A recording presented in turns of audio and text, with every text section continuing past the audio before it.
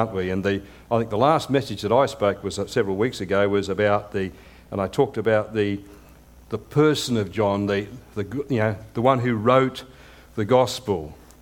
John, who's the brother of James, the fisherman, the beloved disciple. And in that message I mentioned that he would be one of the last living apostles. He was the last of the living apostles, and he died of an old age. And some of the characteristics of John's gospel is very different to that of the other gospels, as you would have well know, that there's about 92% of it is unique. It's different because John, as he's writing and he's looking back many years after all these events occurred, and he makes the comment that if he wrote all that he was there wouldn't be enough books to contain all the information. But he's selected out particular items, particular information, and guided by the Holy Spirit so that we might know that Jesus is the Christ, the Son of the living God, and that we might have life through him. And so today in our Bible reading we're going to John chapter 15. And this is only just literally hours before the Lord was going to be crucified. And we'll just turn with me, please, to John chapter 15, and we'll read from verse 1. I'm going to read the first 17 verses of this chapter to you. I am the true vine. My Father is the gardener. He cuts off every branch in me that bears no fruit, while every branch that does bear fruit, he prunes, so it will be even more fruitful. You are already clean because of the word I have spoken to you. Remain in me, and I also remain in you. No branch can bear fruit by itself. It must remain in the vine. Neither can you bear fruit unless you remain in me. I am the vine, you are the branches. If you remain in me and I in you will bear much fruit. Apart from me, you can do nothing. If you do not remain in me, you are like a branch that is thrown away and withers. Such branches are picked up and thrown into the fire and burned. If you remain in me and my words remain in you, ask whatever you wish, and it will be done for you. This is to my Father's glory that you bear much fruit, showing yourself to be my disciples. As the Father has loved me, so I have loved you. Now remain in my love. If you keep my commands, you will remain in my love, just as I have kept my Father's commands and remain in his love. I have told you this so that my joy may be in you, and that your joy might be complete. My command is this: love each other as I have loved you. Greater love has no man than this, to lay down one's life for one's friends. You are my friends if you do what I command. I no longer call you servants, because a servant does not know his master's business. Instead, I have called you friends. For everything I have learned from my Father I have made known to you. You did not choose me, but I chose you, and appointed you so that you might go and bear fruit, fruit that will last, so that whatever you ask in my name, the Father will give it you. This is my command: love each other. I'm not going to read the rest of the chapter, but my main focus this morning is going to be on those first few verses. In fact, my main focus this morning is going to be on verses 9 to 17 this morning. But, many of us are involved in trying to grow things. What makes some plants grow better than others? Well, I can remember many years ago when I was a teenager, I lived in a country area, and I got a job on a farm, and it was helping things grow, and it was a tomato farm, and they had rows and rows and rows of tomato plants, and to make the plants grow they had posts between the plants, and along the way there were wires that went round from either side of the post down, and the idea was that the wires would hold up the plants. But the plants didn't grow inside the wires. The plants had to be regularly sort of pushed under and put into behind the wires. And that was the job that I was given. Row after row after row after row of going round. And I had worked every Saturday morning doing this job. And I don't think they did anything. I think I was one of the few people, myself and one or two other people, had this job every week of making sure that the plants were placed behind the wires. And of course I had, this was many years ago, big rubber gloves and those rubber gloves were black, deep green and almost black with the colour from the plants, as I had this job of correcting and getting these plants to make sure that they were growing where they're supposed to grow. And the whole idea was to make sure that the plants were there, and so that they were supported by the wires, and so that the fruit as it grew, the tomatoes as they grew, would be supported and they wouldn't go all over the ground and get rotten. And so that was the job that I was given in sort of making sure that plants grow. Plants seem to grow all over the place. They need to be regularly sort of corrected, and those of you who are involved in gardening can tell me more about this. They don't. Some plants will seem to grow nice and evenly, but others seem to be all over the place, and tomatoes are particularly like that. And so today we've got a plant illustration from the Lord, and it's really a passage. The passages are really a metaphor about the vine and the branches. And the whole idea is that they wanted the plants to produce fruit, and that's talking about in terms of, and the Lord's talking about fruit. So, just briefly, let's go and look about vines the reference to vines in the Bible itself. In the Old Testament, in Psalm chapter 80, the Israelites were referred to as the vine that failed to fully honour God.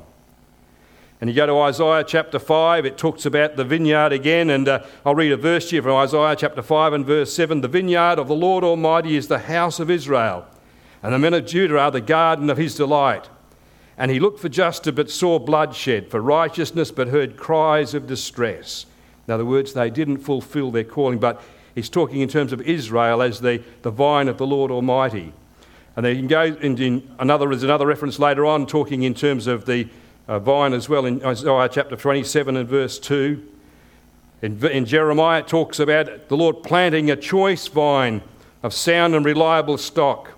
But how then did you turn against me into a corrupt vine? And there's also some references in Ezekiel about the wood of the vine being useless for anything at all. And also it talks about how that the vine had been uprooted and taken into captivity. And so the Lord, as he's with his disciples, as he's coming towards the time when he is going to be crucified, it's only hours away, he used an illustration that these people understood, but he gave some fresh meaning to it. By now, as John has written, as he's writing his gospel, the temple had been destroyed in 70 AD, and it's after this time that he's writing his gospel. And John would have known about how that on the gates of Jerusalem, the gates in Jerusalem, there was a big golden vine. He would have also understood the symbolism in the Old Testament. John would have also have known about how that in the Maccabean times the Israelites used that was on the coins of the Maccabean times, there was the symbol of the vine. But here, as the Lord spoke, John is recalling how he spoke about the Lord Jesus as the true vine. The same as he wrote in John chapter 1 and verse 9, that the Lord Jesus was the true light that gives light to every man was coming into the world. And so here, as the Lord is speaking with his disciples, he doesn't sort of get into some deep theological, doctrinal discussion, as he knows it's only hours before he's going to die on the cross, and literally hours away. He talks to them in terms of a relationship.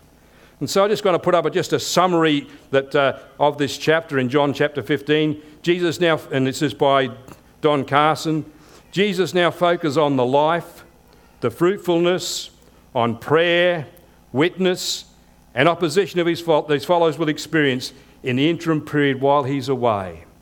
And so as we come and we look in terms of the vine and the branches, and we're looking at this, I'm going to look at the first 8 verses as about the intimacy of their relationship with the Lord. And then in 9 to 16, we talk about some of the pointers, what it means to maintain our intimacy with the Lord. I'm going to focus mainly on that 9 to 17 verses. And so here we find, right at the very beginning, the Lord talks about, I am the vine and my Father is the gardener. And in verse 5 he repeats, I am the vine, you are the branches. So as he explains this illustration, He talks in terms about the need for the fact that he's going to be involved in pruning and the way in which they're going to be correcting the growth of this vine so that it would produce more fruit. And so this is the illustration that's being used here. And he explained in verses 5 to 8 the makeup of the plant and the dependency of the branches. I am the vine, you are the branches. And the need to be remaining, abiding and keeping close to him. And one of the focus is that God's to be glorified in what's done. Think in terms of a farm. If you look out and you see you go on the countryside and you see this beautiful farm there with lots of grapevines growing, and you might sort of think, boy, isn't that great to see that? You don't comment about you comment about what the farmer or the owner of the property has done, and that's the one. And in the same way, as we live our Christian life, we are expected to produce fruit, and God is expected to get the glory for it. And that's what that's the idea that the Lord is talking to these people about here. And so I'm going to focus, as I said, mostly on verses 9 to 16, where there's some real pointers that what it means to maintain our intimacy with the Lord. In verse 9 it says, "As the Father has loved me, so I have loved you." And so in this, it's sort of focusing on the fact that there's a relationship that existed and exists between God the Father and God the Son. And in the same way that God the Father loves God the Son, the Lord Jesus loves us as his disciples.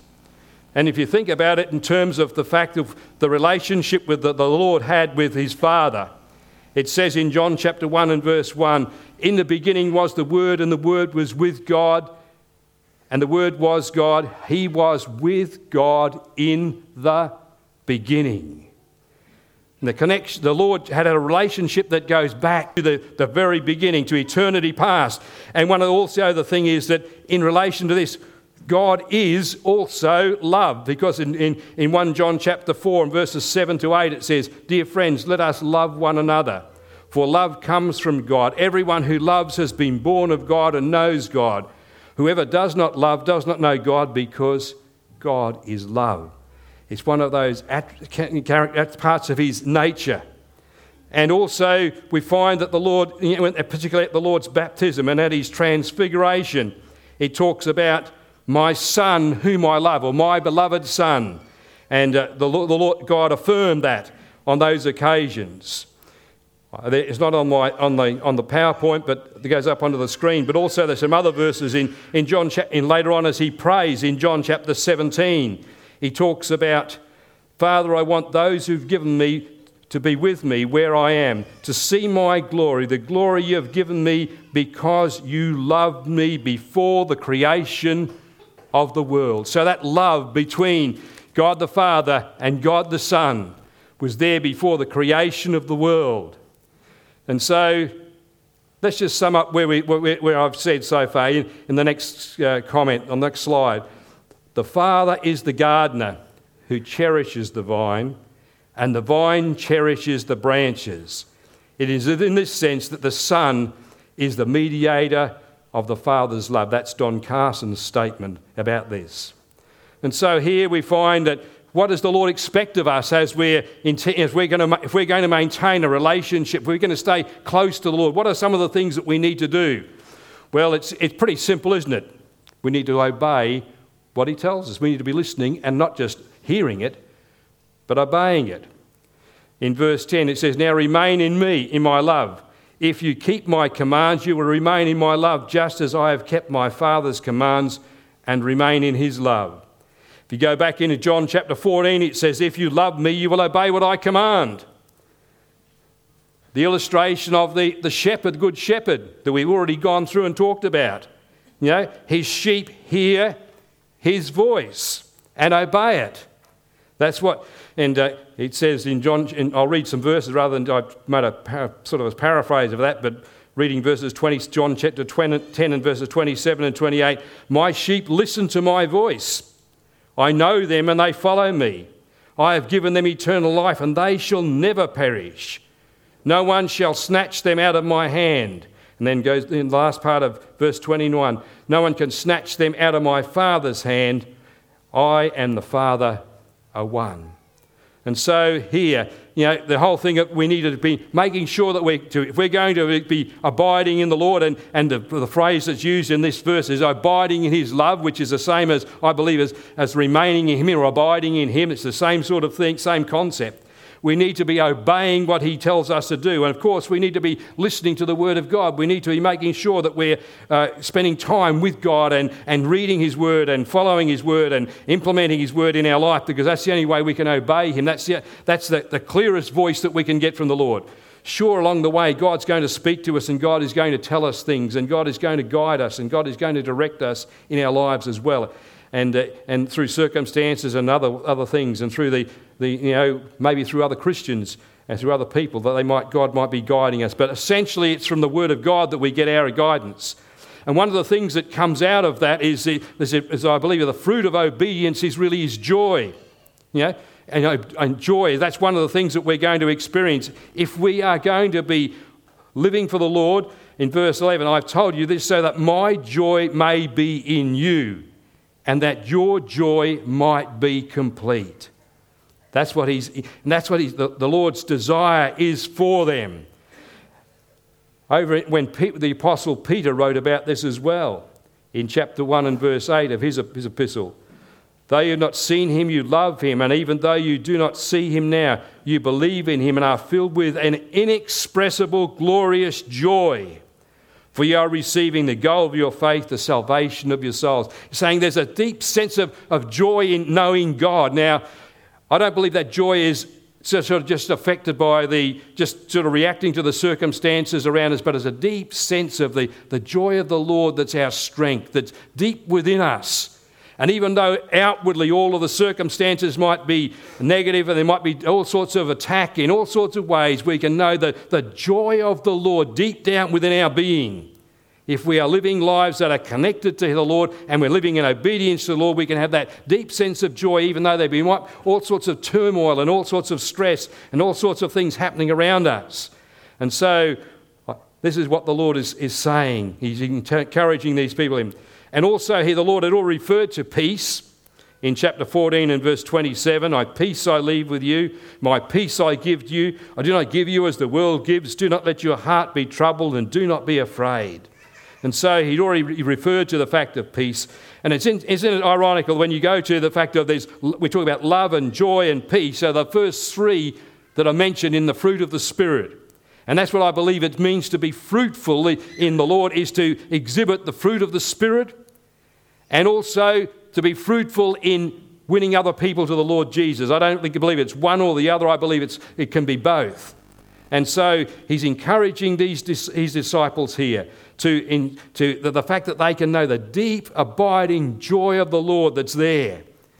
And one of the things I believe that we need to be on our guard against is when circumstances occur in our life, it's easy to become resentful and angry and bitter and really react to the situations. And if we're not connected to the Lord, to the Lord in a way, that's how we may behave.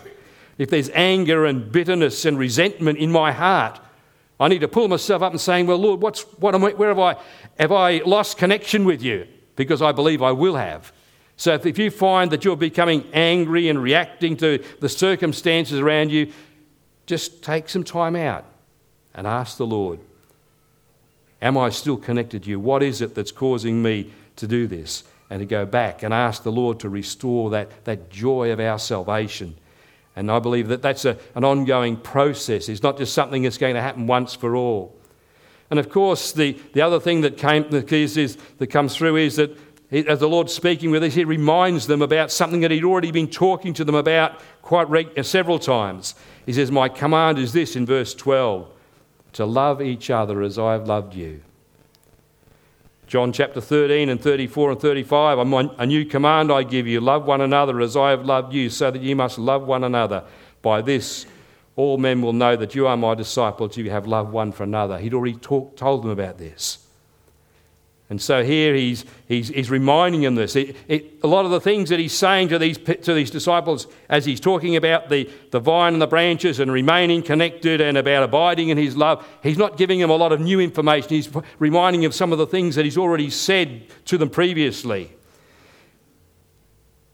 And so here he's talking in terms, and isn't it sort of one of the things that I read was that the church is a body with many members. But a vine here is there. The vine is, we're connected to the vine. We're many branches. It's not the same illustration, but he's using this illustration of saying, yes, be connected to me. You're the branches. It's sort of a sense in in some ways, another picture of what the church is like. And so he's reminding his followers that they need to be abiding in his love and remaining connected to him. And he goes on and he starts to talk in terms of this intimate relationship that he has with them. And he calls them his friends.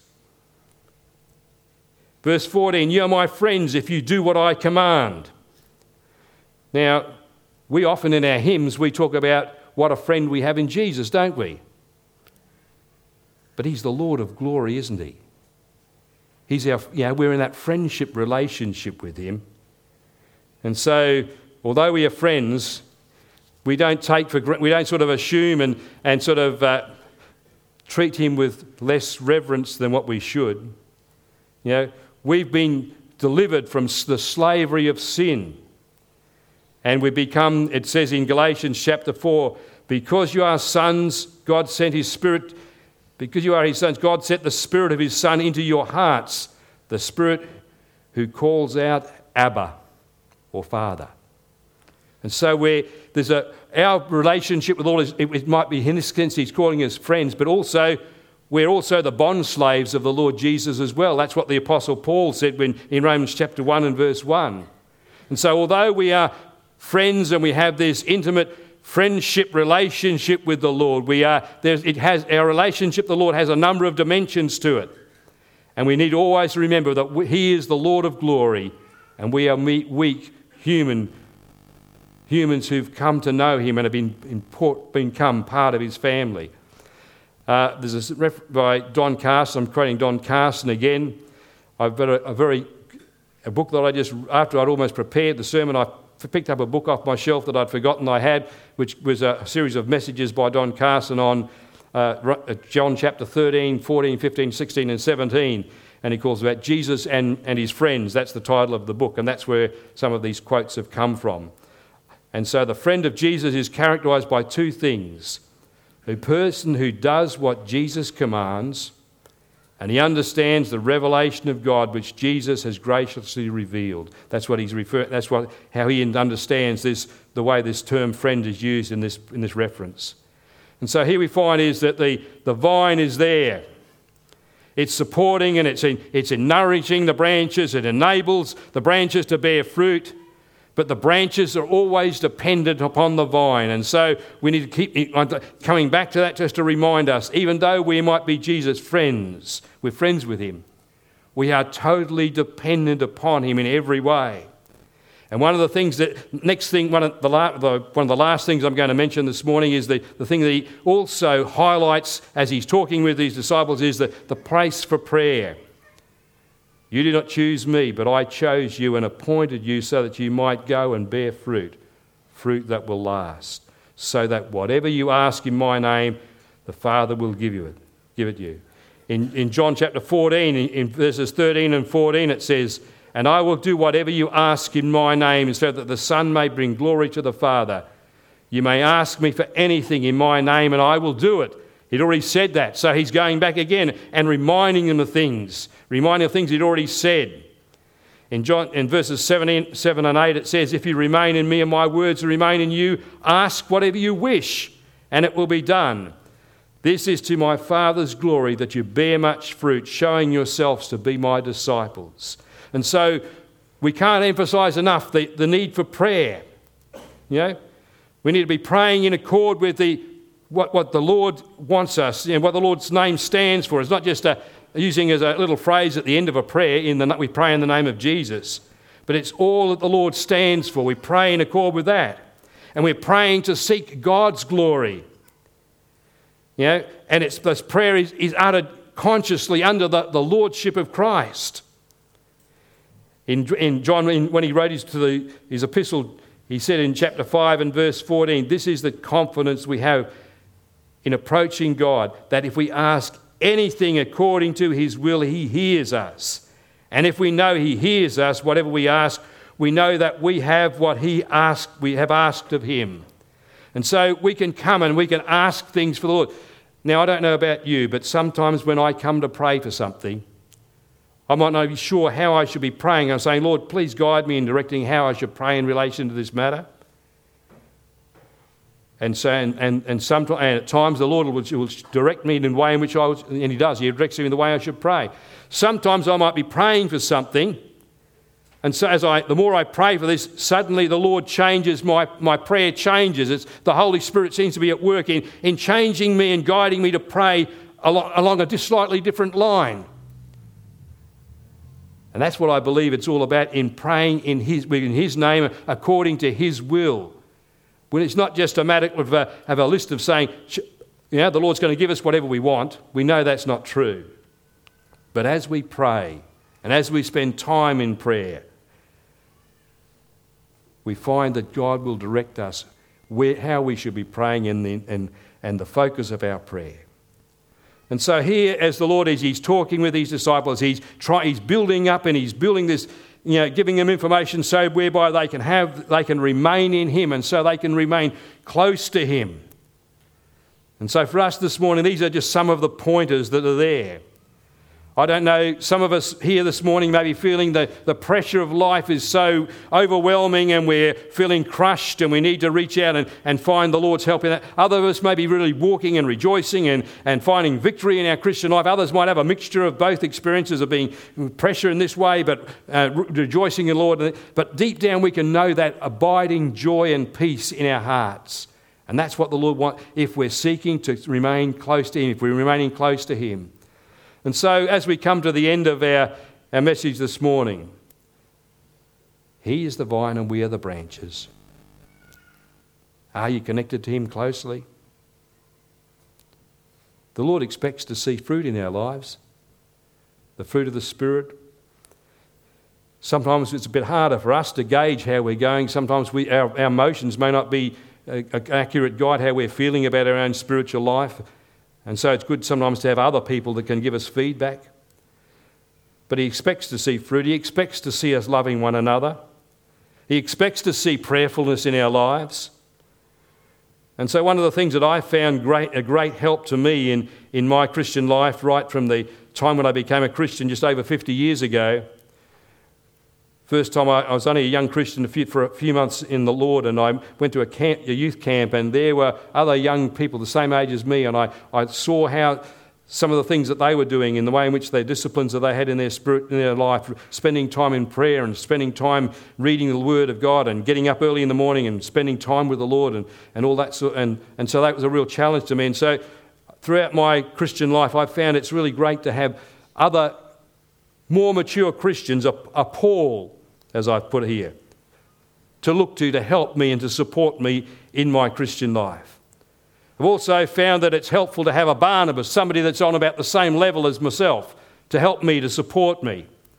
And also at the same time to have other people, the Timothys, other people that are growing, that are just starting out, to help them. And so I believe one of the ways of keeping close to the Lord is to make sure you've got a Paul, a Barnabas, and a Timothy, and maybe several of those, several Pauls, several Barnabas, and several Timothys that in our Christian life, but at least one anyhow, that you can rely on, so that when you are going through your struggles and when you're going through your hard times, you've got somebody that you can rely on. Yes, the Lord's always there, I know that, but we need sometimes other believers that can be alongside us, that can support us, that have been through some of the same things that we've been through.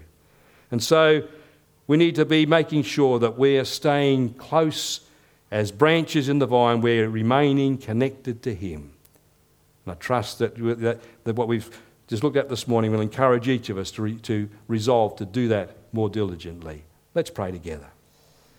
Dear Lord, we want to thank You for the opportunity we've had to be together today. I want to thank you that the Lord Jesus gave us these words about him being the vine and we are the branches. We thank you that we're not left on our own, that he's there to help us and to support us. We thank you for the ministry of your Spirit that's at work in our lives, and we just want to praise you for that as well. And so as we go our separate ways today, may we live to your praise and to your glory. May the Lord Jesus be glorified in our lives. We ask it in his name. Amen.